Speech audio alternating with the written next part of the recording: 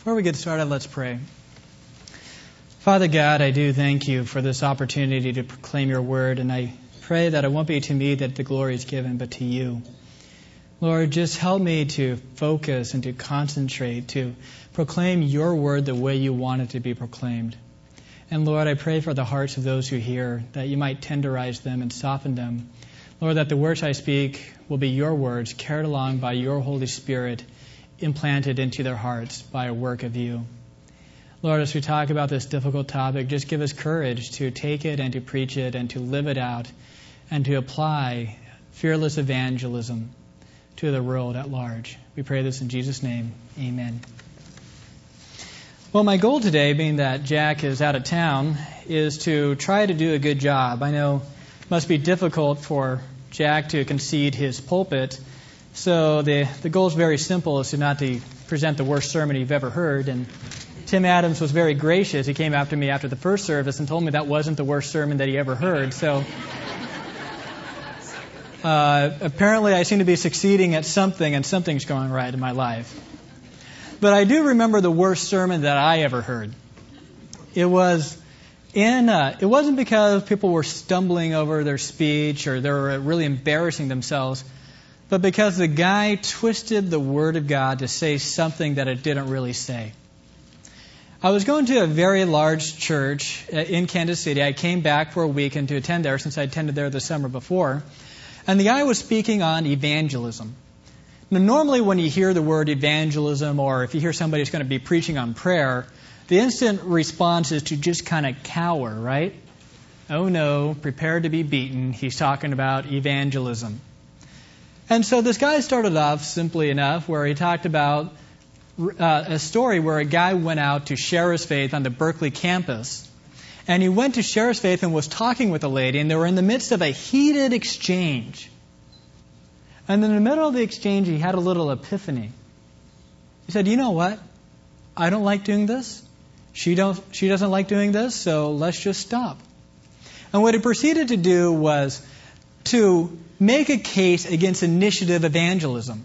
That to approach people and tell them that they need to repent, and to confront people on their sins and tell them that they need to turn away from their wicked ways or pay the consequences in hell, was somehow unloving and manipulative. He quoted from the Message, from Paul's epistle to the Thessalonians, talking about how Paul was gentle and loving, implying that anyone who shares their faith in a park or on the street corner is somehow not doing that. And his whole thesis was to be just a good person. And when people ask you, why are you such a good person, to share the gospel with them at that point. And the collective reaction of the audience was, whew, I thought we were going to be convicted today. But what he did was he mangled the Word of God. Just ask Paul. He was tactful, gracious, and gentle. But he didn't wait for people to talk to him. He was on the street corners and the synagogues, boldly proclaiming the Word of God and the message of repentance. People tried to kill him, they tried to stone him, they tortured him, they slandered him, they scorned him. That was what the reaction was. See, we live in a day and age where dogmatic Christianity is public enemy number one. Just like dogmatic Islam, right? You look at John Lennon's anthem of the age that was sung by the masses at the closing ceremonies in the Olympics in 1996. You read, imagine there's no heaven. It's easy if you try. No hell below us. Above us only sky. Imagine all the people living for today. In John Lennon's Utopia, there is no distinction between any religion. We all worship the same God, and shame on those people who tell us otherwise. We live in a politically correct society that has silenced Christians with words like, you know what, religion is a personal thing. I'll hold my views and you hold your views. You allow me to be the sovereign king over my own life, and I'll let God be the sovereign king over yours, right? And the result is we have been intimidated into silence. Yet we see from the Scriptures that there is a strong evangelism mandate. That the reason why we are here on earth is to make disciples.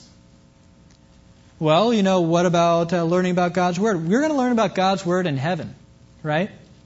We're going to have great worship and fellowship in heaven. It's going to be perfect. The one thing that we won't be able to do in heaven that we can do here on earth is share our faith, right? Because there's going to be no non-Christians in heaven. That's obvious. So in light of the fact that there is a firm mandate to share our faith and that we're doing so in a hostile world, the natural reaction is fear. The reason why most people don't share their faith is because they are afraid. Yet what the world has forbidden us to do, God commands us to do. And we must go out in the spirit of the Apostle Peter and obey God rather than men. And so today, we are going to look at 5 commands to bolster our boldness in evangelism so that we might glorify God with a proper proclamation of the coming King. And the principles are from Matthew 10, 24 through 33. 24 through 33. The first one is, do not expect a better reception than our Master. Possess an eternal perspective. Fear God more than people. Trust in God's providential care and minister in light of judgment. For those of you who didn't catch it, it's on the overhead over there. Now let's go to Matthew chapter 10, verse 24, and read along with me. A disciple is not above his teacher, nor a slave above his master. It is enough for the disciple that he has become as his teacher, and the slave as his master. If they have called the head of the house Beelzebul, how much more the members of his household? Therefore do not fear them, for there is nothing covered that will not be revealed, and hidden that will not be known.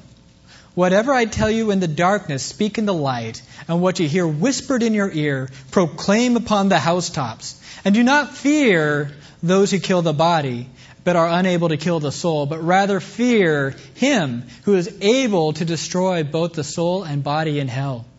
Are not 2 sparrows sold for a cent? Yet not one of them will fall to the ground apart from your Father. But the very hairs of your head are all numbered. Therefore do not fear. You are more valuable than the sparrows. Everyone, therefore, who shall confess me before men, I will also confess him before my Father who is in heaven.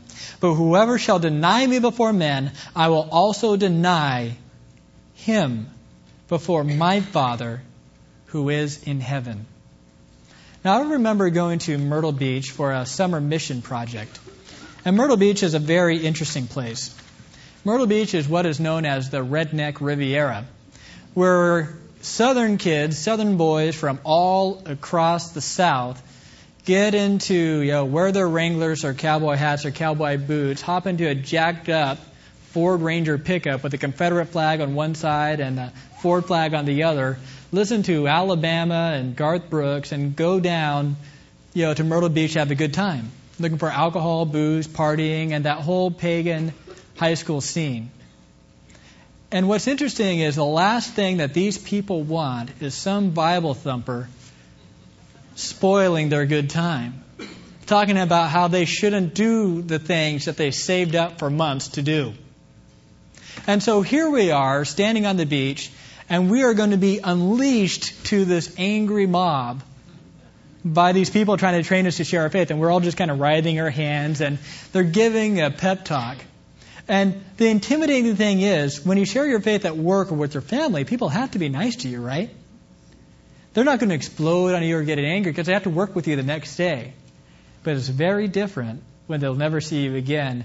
That's where their teeth and their fangs just jet out and they just attack you. The disciples were in a very similar position. They were being commissioned by Jesus to go out into the world. Looking at Matthew 9:35, we read this. And Jesus was going about all the cities and the villages, teaching in their synagogues, and proclaiming the gospel of the kingdom, and healing every kind of disease and every kind of sickness. And seeing the multitudes, he felt compassion for them, because they were distressed and downcast, like sheep without a shepherd. Then he said to his disciples, "The harvest is plentiful, but the workers are few. Therefore beseech the Lord of the harvest to send out workers into the harvest." An amazing thing happens when Jesus prays. You know what that is? They get answered. Every single prayer that Jesus ever has will get answered. And in this case, how did the Lord answer it? We see in chapter 10, verse 1, that he summoned the 12 disciples. The workers he was going to send into the harvest were the 12 disciples. And what he did was he gave them the ability to heal and to cast out demons. And he told them, proclaim that the kingdom of God is near.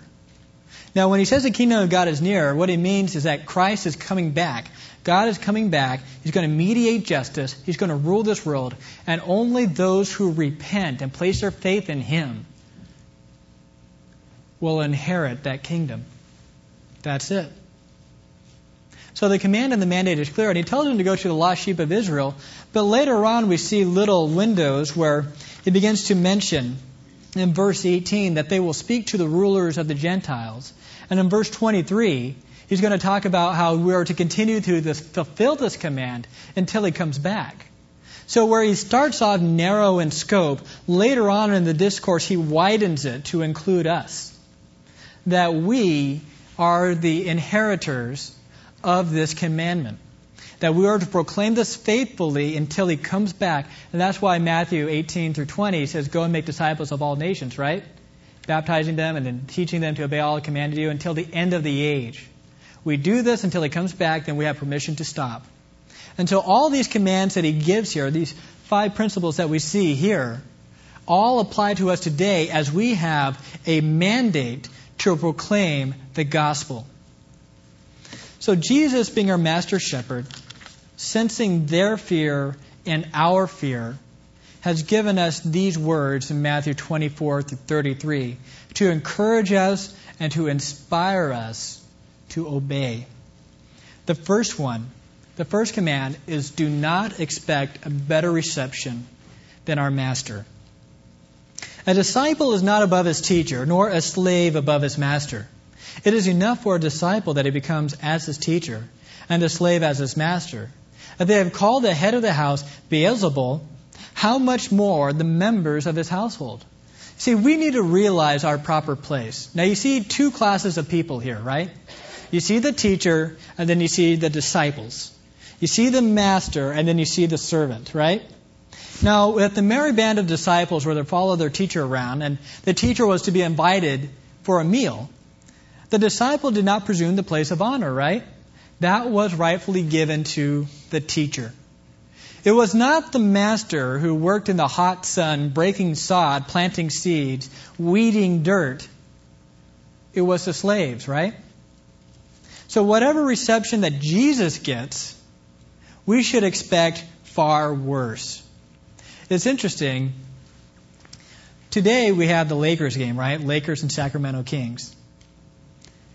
Now the Sacramento Kings will be booed today, right? They'll be made fun of by the fans, but who's going to get the most persecution? Whose life is going to be in greatest danger? You know what it is? It's the idiot Sacramento Kings fan who wears a jersey to the game. Right? Remember a couple of years ago when some Pittsburgh Steelers guy wore a Pittsburgh Steelers jersey, went to the Raiders game and got beat up? See, that's because if they have reverence and respect for the master, but not the servant. You can pick on the servant, but not necessarily the master. But what did they do to Jesus, right? What did they do to him? They persecuted him. They slandered him. They ultimately murdered him. Now, it's interesting. According to church tradition, Peter, when he was tried and found guilty of blasphemy against the emperor, was in Rome. And they were about to crucify him, but he begged and pleaded for them to stop. Because he did not consider himself worthy to die like his master. He implored them to turn the cross upside down because he was not worthy to suffer like Jesus suffered. He recognized this. See, Jesus was slandered. They called him Beelzebul. Now that literally means Lord of the Flies. Later on it was morphed into Lord of the Dung. a far cry from the King of Kings, right? But then it became symbolic of all of the pagan deities and demons. In fact, it became the name of the chief pagan demon. It's a synonym for Satan. Now talk about the ultimate slander. The only man who had never sinned, who was in perfect communion and fellowship with God throughout his entire earthly existence, was deemed by others Satan. Now, if they called Jesus, our Master and our Lord, Satan, what do you think they're going to call us? Not only did they reject him as their king, they called him the general of the legions of darkness, the captain of the forces of evil. They slandered him. And that type of treatment is what we should expect. See, we live in a society where Christianity is very tolerated. But if you go to Sudan or you go to Indonesia, that's not the case. You have people regularly dying and being martyred for their faith. But it's all the same planet. It's all the same world, right? You look in John 15:19, it says this. If you were of the world would love its own. But because you are not of the world, but I chose you out of the world, therefore the world hates you. The world hates Christians. It doesn't matter if you're in Sudan. It doesn't matter if you're in Indonesia. It doesn't matter if you're in America. The world hates you because you are of Christ. And if Christ were to come back, they'd kill him all over again. But because they don't have Christ, they had you. So we have to ask ourselves, why are we not suffering like the early Christians? Why are we not suffering like Christ? Why are we not suffering like the Christians in Sudan or Indonesia? The reason why is because we are not stepping out and boldly proclaiming the gospel of Jesus Christ. For several years, the Romans left Christians alone, practicing toleration as they saw themselves as just a small sect of Judaism. But the more they evangelized, the more they aggressively sought to bring people to repentance, the more they saw them as a threat to the Roman societal structure, as they were dividing families, as they were causing people to reject the pagan gods and not to worship the emperor, which was seen as an act of treason. As Jesus states in 10:34, "Do not think I came to bring peace on earth. I did not come to bring peace, but a sword." J.C. Ryle notes, "If we let the world alone, it will probably let us alone. But if we try to do its spiritual good, it will hate us as it did our Master." When we go to this politically correct society and we tell people that God is coming back and He will do justice to all those who don't bow the knee before Him, for those who have not embraced the lordship of Jesus Christ alone, for those who have not trusted in His provision on the cross to be saved by faith, for those who are trusting in their works or worshiping another God or denying the Trinity, who are worshiping Allah, for those who just don't really know God, for those people who think they're good people and by virtue of that they're going to heaven, they will be condemned. That isn't a very offensive statement. Why do you think they killed Jesus? Because he was just being a nice guy?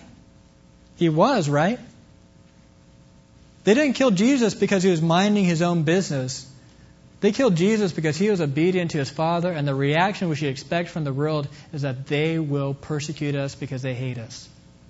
And if you're not being persecuted, there's probably something wrong. And really, how many of us have really been persecuted? Have any of you ever got death threats or beaten up? I mean, we may have been yelled at. We may have had people not like us anymore. We may have had people disassociate themselves with us or think we're weird. But that's it. The persecution we undergo right now is nothing compared to the hatred that the world truly has for us. So the first command we need to do is we need to realize that we are to not expect a better reception than our Master.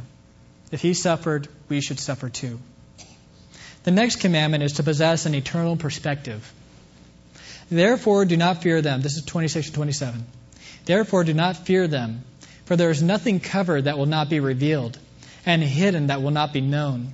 What I tell you in darkness, speak in the light. What you hear whispered in your ear, proclaim on the housetops. We will be vindicated. All the wicked things which people do to Christians, the threats, the lies, the slander, the gossip, will all be exposed on that final day of judgment. In Revelation 6:9-10, we read this. And when he broke the fifth seal, I saw underneath the altar the souls of those who had been slain because of the word of God, because of the testimony which they had maintained. Notice what they were killed for. Because they were preaching the word and maintaining a testimony. And they say this, and they cried out with a loud voice, saying, How long, O Lord, holy and true, wilt thou refrain from judging and avenging our blood on those who dwell on the earth? The martyrs want justice, and the Lord will grant it. Men like Nero, who burned Christians alive for garden parties, will pay the price. The captors of the Barnhams, who ransomed them, will eventually be defeated, even though they may never be caught in this lifetime. God will liberate the Barnhams because He paid the ransom for their soul. But their liberation is in great danger because they have continually lived in sin against God and persecuted the saints. We don't need to concern ourselves with retaliating, fighting for our Christian rights, making it easy to be a Christian in America, as much as we need to be concerned about doing what God has commanded us to do. Not to be self-defense Christians, standing up for our rights, but to proclaim His name boldly in the midst of persecution. And knowing the certainty of justice should do exactly that, give us boldness. Philippians 1:28, Paul says, in light of standing, that we are to stand, in no way alarmed by our opponents, which is a sign of destruction for them, but of salvation for you, and that too from God. Certainty in justice should lead us to boldly proclaim the gospel. And when we do that, when they mock us, when they make fun of us, and we take it like Christ did, not uttering anything in return, it is a convicting, condemning action where they realize that surely there is something greater to this man that would cause him to make a stand like this when there's no worldly reason for him to accept it. And our proclamation must be bold. Jesus speaks about, well, we hear whispered in secret, proclaim upon the rooftops. It's not so much that we wait for people to approach us, that we wait for people to knock at our door and say, I heard that you're a Christian. Could you please tell me how to convert? We are to take this message to the rooftops, the highest point in the city, looking down upon the masses where our voice will carry the furthest, and proclaim the message of Jesus Christ. To do it boldly, expecting final victory in the end. An NFL coach who's also a Christian commented one time on why he finds more satisfaction being a Christian than he does being an NFL coach. And what he said was rather telling. He said, when I go out before a football game, I can't shake my fist at a hostile crowd and say, we win. But I can with Christ because we will. We can shake our fist at the world in certain victory, knowing that in the end we will finally be vindicated. People who say that we're crazy for being missionaries, for living radically Christian lives, who aren't living it up, eating, drinking, and being merry, will be vindicated because we demonstrated that what matters is eternity. See, the gospel is not a religious option. It is not a personal relationship. It is not one of many religions to choose from. It is the way. Jesus said, I am the way, the truth, and the life. No one comes to the Father but through me. Salvation is found in one name under heaven, Jesus Christ, the Jesus of the Bible. And we are to proclaim the gospel boldly, like the command that it is. It's not an option, it's a command. God commands all men everywhere to repent. The people who are mocking you and scorning you and ignoring you, those people too are commanded to repent. And that is why we must do as Paul says, for I am not ashamed of the gospel, for it is a power of God for salvation to everyone who believes. We are not to be ashamed of it.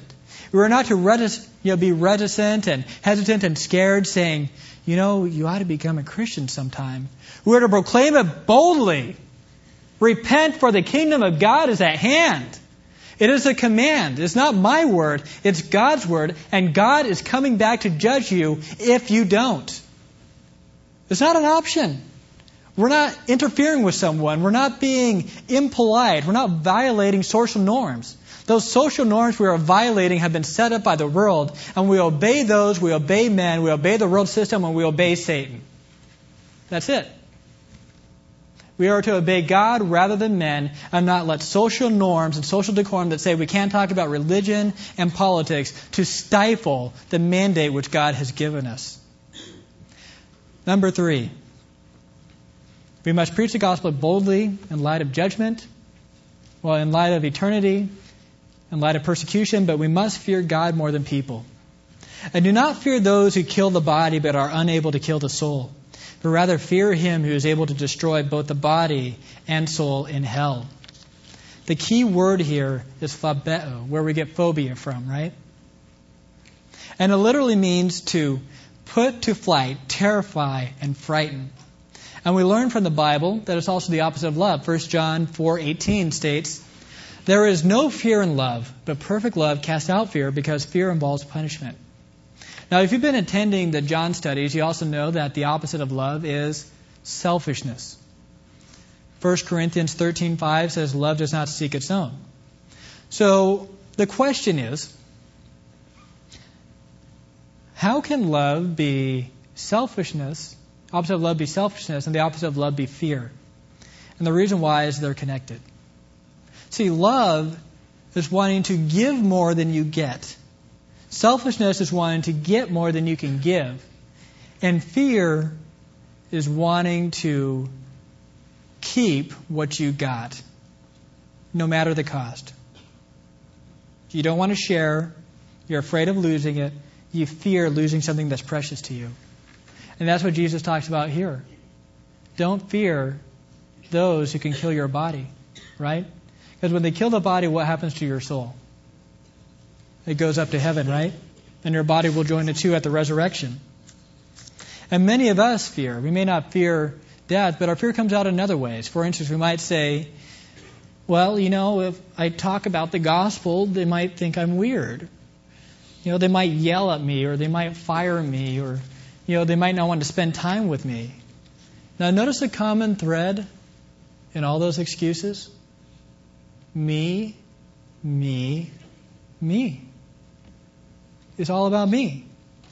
And brothers and sisters, this is the most critical imperative you need to understand. If you will remember one thing from this message, remember this. The reason why you are scared to share the gospel is because you are selfish. The reason why you are afraid to share the gospel is because you are selfish. You would rather have someone endure the eternal torments of hell than not like you. You'd rather have them cast out of the glorious presence of our loving Father than think that they can take something from you. You would rather have them burn alive in the lake of fire because they might think you are weird. Now, I have news for you. If you are a Christian, you are a stranger. And what's the first syllable of stranger? Strange. That's right. You are weird. You are strange. Expect it. But when you let the world and what you want from the world interfere with your mandate to obey God, you have some serious problems. And some of us might think, well, I do share the gospel. And it's easy to share the gospel with, let's say, homeless people or with children, people that society says that we're better than, right? They should fear us. We don't fear them because they're children after all, right? But when it comes to sharing the gospel with peers, with celebrities, that's where the fear of man comes in. That is when you fear God more than men. And the next warning that Jesus gives is very strong. He says, fear Him who is able to destroy both the body and soul in hell.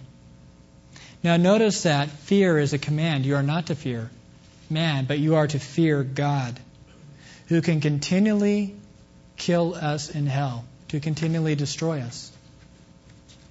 The fear of man demonstrates a disobedient heart. And in the words of John Piper, he says this about this text. But if he keeps silent, If you forsake the path of truth and fall in love with the praise of men, you could lose your very soul. And that you ought to fear. Now, can someone be a Christian and still embrace Allah? Can someone be a Christian and still worship Buddha? Why is that? Because he's an idol, right? Now, what is an idol? An idol is anything that you love more than God.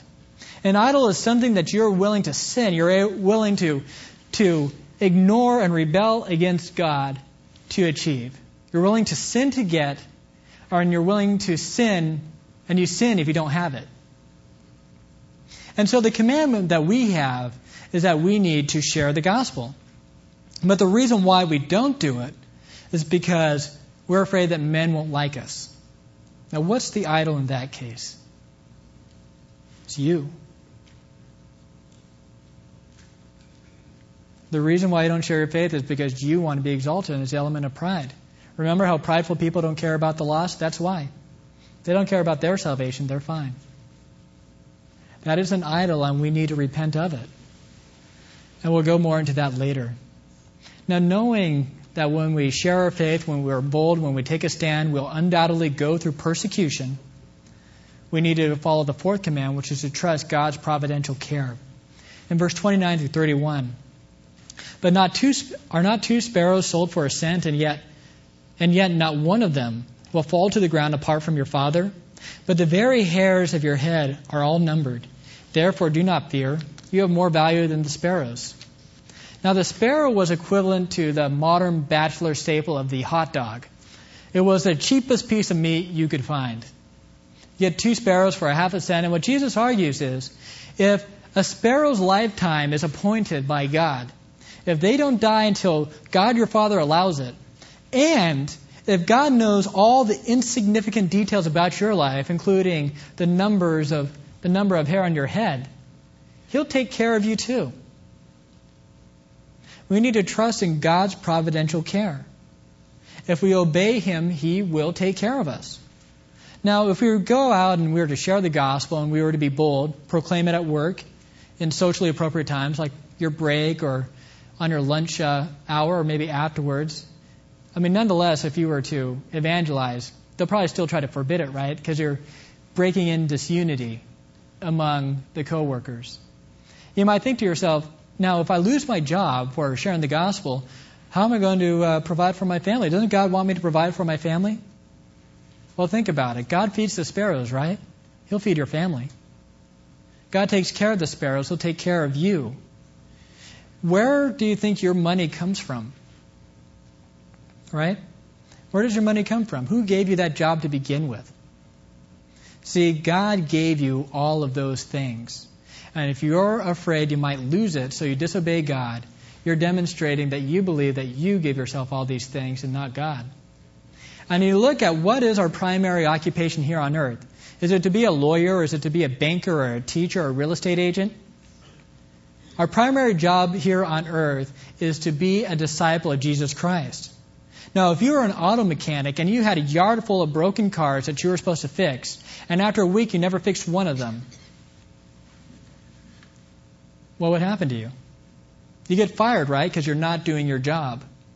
And we tend to think that I'm a banker first and a Christian second, but it's just the opposite. We're disciples of Christ first, and we're a banker to pay the bills. If we're silent about the gospel, we are disobeying our number one occupation and our real job. We get caught up in worldly endeavors. We get caught up in having that extra car, getting the addition to the house, getting a larger house, not living in an apartment, that we forsake our true duty and we stop living for eternity. We must share the gospel, even if it costs us professional advancement, because God will still take care of us.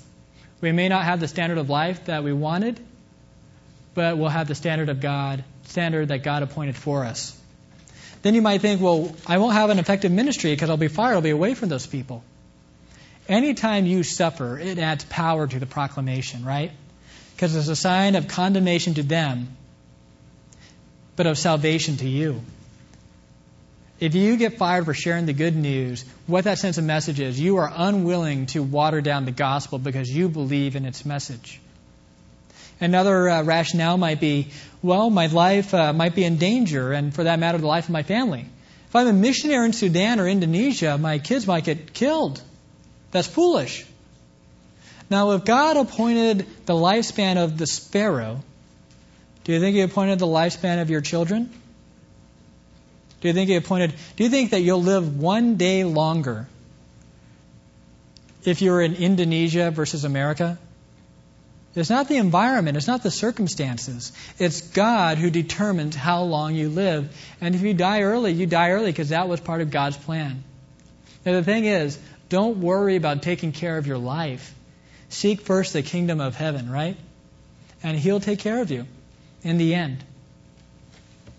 See, ultimately, we must not fear man. We must not fear circumstances.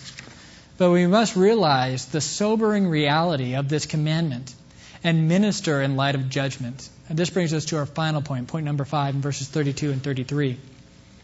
Everyone who shall confess me before men, I will also confess him before my Father who is in heaven. But whoever shall deny me before men, I will also deny him before my Father who is in heaven. J.C. Ryle notes about this verse, if you want him to acknowledge them and confess them before his Father's throne, they must not be ashamed to acknowledge him before this world. To do it may cost us much. It may bring us laughter, mockery, persecution, and scorn. But let us not be laughed out of heaven. Let us recollect the great dreadful day of account. And let us not be afraid to show men that we love Christ and we want them to know and love Him also. The idea of this verse is to take an open stand for God in front of men. For the disciples, it meant that they publicly proclaimed Him from house to house. And when they were put on trial, when people had forced them to give an account about whether or not they embraced Christ as Messiah, they declared yes.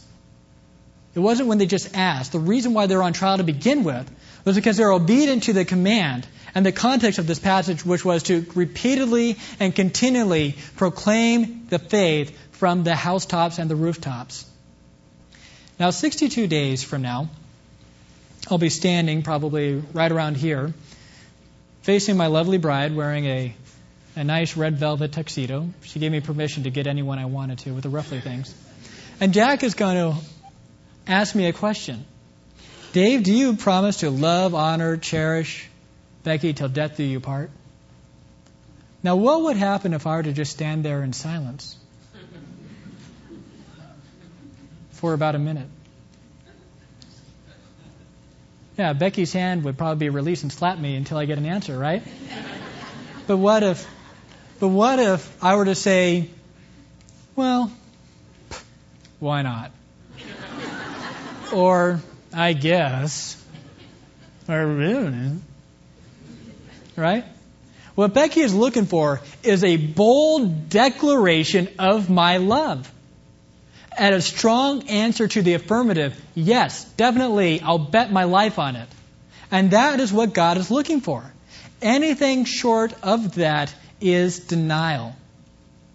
And if you confess before God, He will confess you in heaven. And Thomas Watson reasons, if Christ appears for us in heaven, then we must appear for Him upon the earth.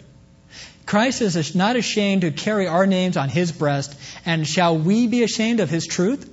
Does He plead our cause, and shall we not stand up for His cause? What a might argument is this to stand up for the honor of Christ in times of apostasy. Christ is interceding for us. Does He present our names in heaven? And shall not we profess His name upon the earth? If Christ confesses us before God, we are to confess Him before our Father and before men, right? Now, the opposite of confession is denial. And so the question we must ask, what is denial? And then we'll look into the consequences. I remember being a new Christian, coming back to my hometown in Kansas from a year of becoming a Christian and really become a real fanatical Christian in college. In fact, my friends who were ardent intellectual atheists decided that it was going to be their project to convert Dave back to his former self, since in their words I became a Bible thumper from hell. And to a certain extent, I'll admit, I was kind of obnoxious. I was very zealous. but I wanted them to know the Lord. And in the midst of that summer, I underwent a lot of persecution, people making fun of me from all fronts, even people very close to me. And there were these two girls who were also Christians too, who would just kind of come alongside and kind of encourage me, and they'd let me know that they were Christians too. Well, one day, I went over to a friend's house, and the whole group of us were together, and we watched a real terrible movie that my friend Ajir picked out.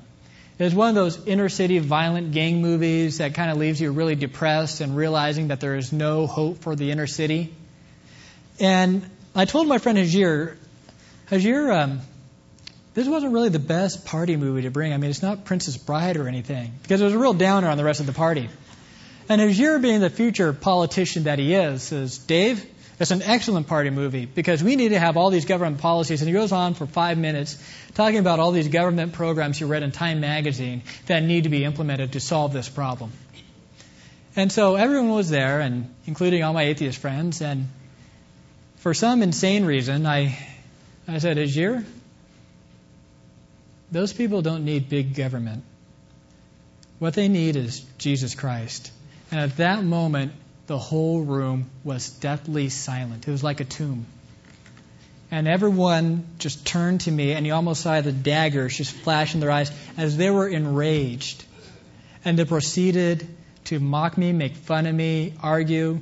And I was there defending the faith. And my two friends were in the corner. And you know what they did? They got up and they walked out of the room. And they abandoned me. I don't think I ever felt betrayed in my life like I did like that at that point in time. They denied. Now, fortunately, they repented and they told me they felt ashamed, and they're walking with God right now. But that's what it means to deny. To deny is to be silent. To deny is to say, no, I have nothing to do with him.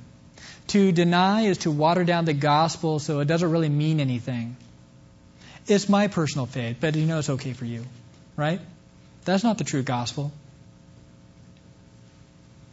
But we live in a day and age where people try to intimidate us, where they try to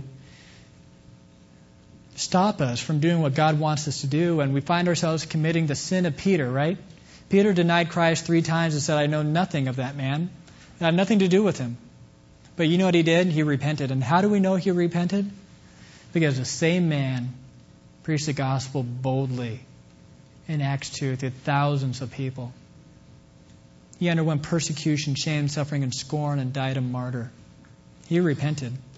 There is one way to repent from not sharing your faith, and that is to actually share your faith.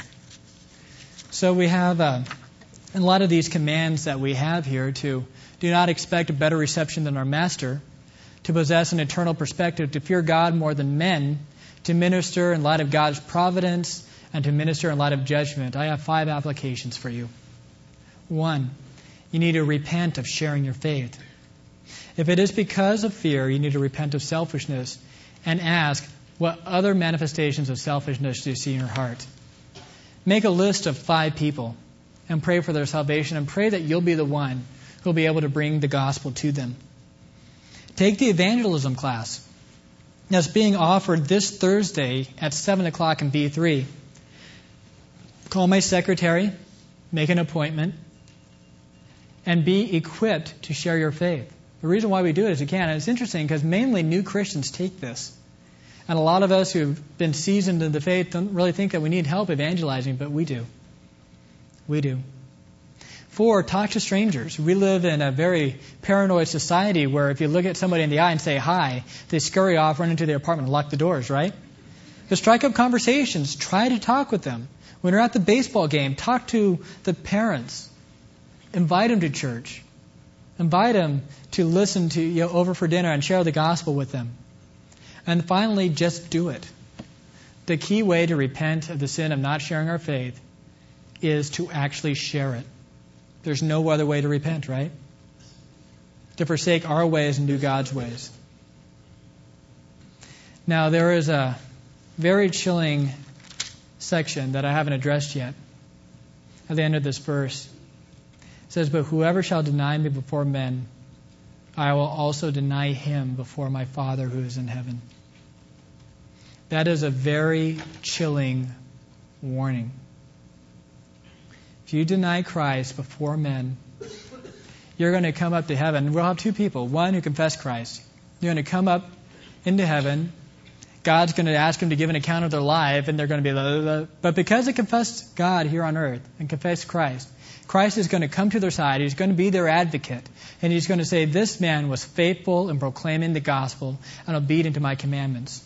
He had a changed life. He repented of his sin, and he lived for me and proclaimed the majesties of our kingdom. Let him in, Father. And God will let him in. But to the person who goes to church, who doesn't share his faith, who keeps silent, that person will be looking to Jesus, and Jesus will just be in the corner, just as silent as they were on earth when they were silent about him. There'll be no advocate. There'll be no someone coming alongside other than the solemn and shameful words of apart from me, that you who practice iniquity. Ladies and gentlemen, brothers and sisters, sharing the gospel is not an option. The Bible knows nothing of Christians who don't share their faith. If you deny me before men, I'll deny you before the Heavenly Father. If you confess me before men, I'll confess you before the Heavenly Father. Whether you die or you confess, and people should not be surprised that you are a Christian. And not just a Christian as opposed to a Jew, but a fundamentalist, evangelical, born-again Christian who believes you must repent or perish. Don't let the world intimidate you. Don't fear those who can kill the body, but fear him who will destroy the soul if you disobey. And in the meantime, think about what would happen to this church if we took this command seriously. And all of us, not just the evangelism pastor, and not just the people with the spiritual gift of evangelism, started to boldly proclaim the gospel and we saw people get saved. What if we got persecuted? Think about the joy that we'd have as we cling to our Father for intimacy and support and comfort during this time. That'll happen if we obey. But it all starts where us as a church and you individually repents and you start sharing the gospel. Let's pray. Father God, we do thank you for the message and the firm, strong words which you give us. And Lord, I pray for all of us who have denied you before men, who've pulled a Peter. Lord, we thank you that you forgave Peter. Lord, that Peter repented, that he turned to you, and that he was boldly proclaiming your gospel till his death. And may we do the same thing. May we be like Peter. May we seek your forgiveness, and may we be public witnesses. May we be lights and the salt of the earth and proclaim your life-changing message. When we pray for anyone here who does not know the gospel, we pray that one of us here will share the gospel with them. We pray that they'll know that they need to trust in Christ alone, that Jesus is the only way to God, and they must have faith and repentance to enter heaven. Give us opportunities to share our faith. Challenge us. Test us, Lord. And Lord, when that moment comes, when we have an opportunity, may we not cower. May we not be selfish. But may we be selfless and love them and love you by proclaiming the gospel boldly. In Jesus' name, amen.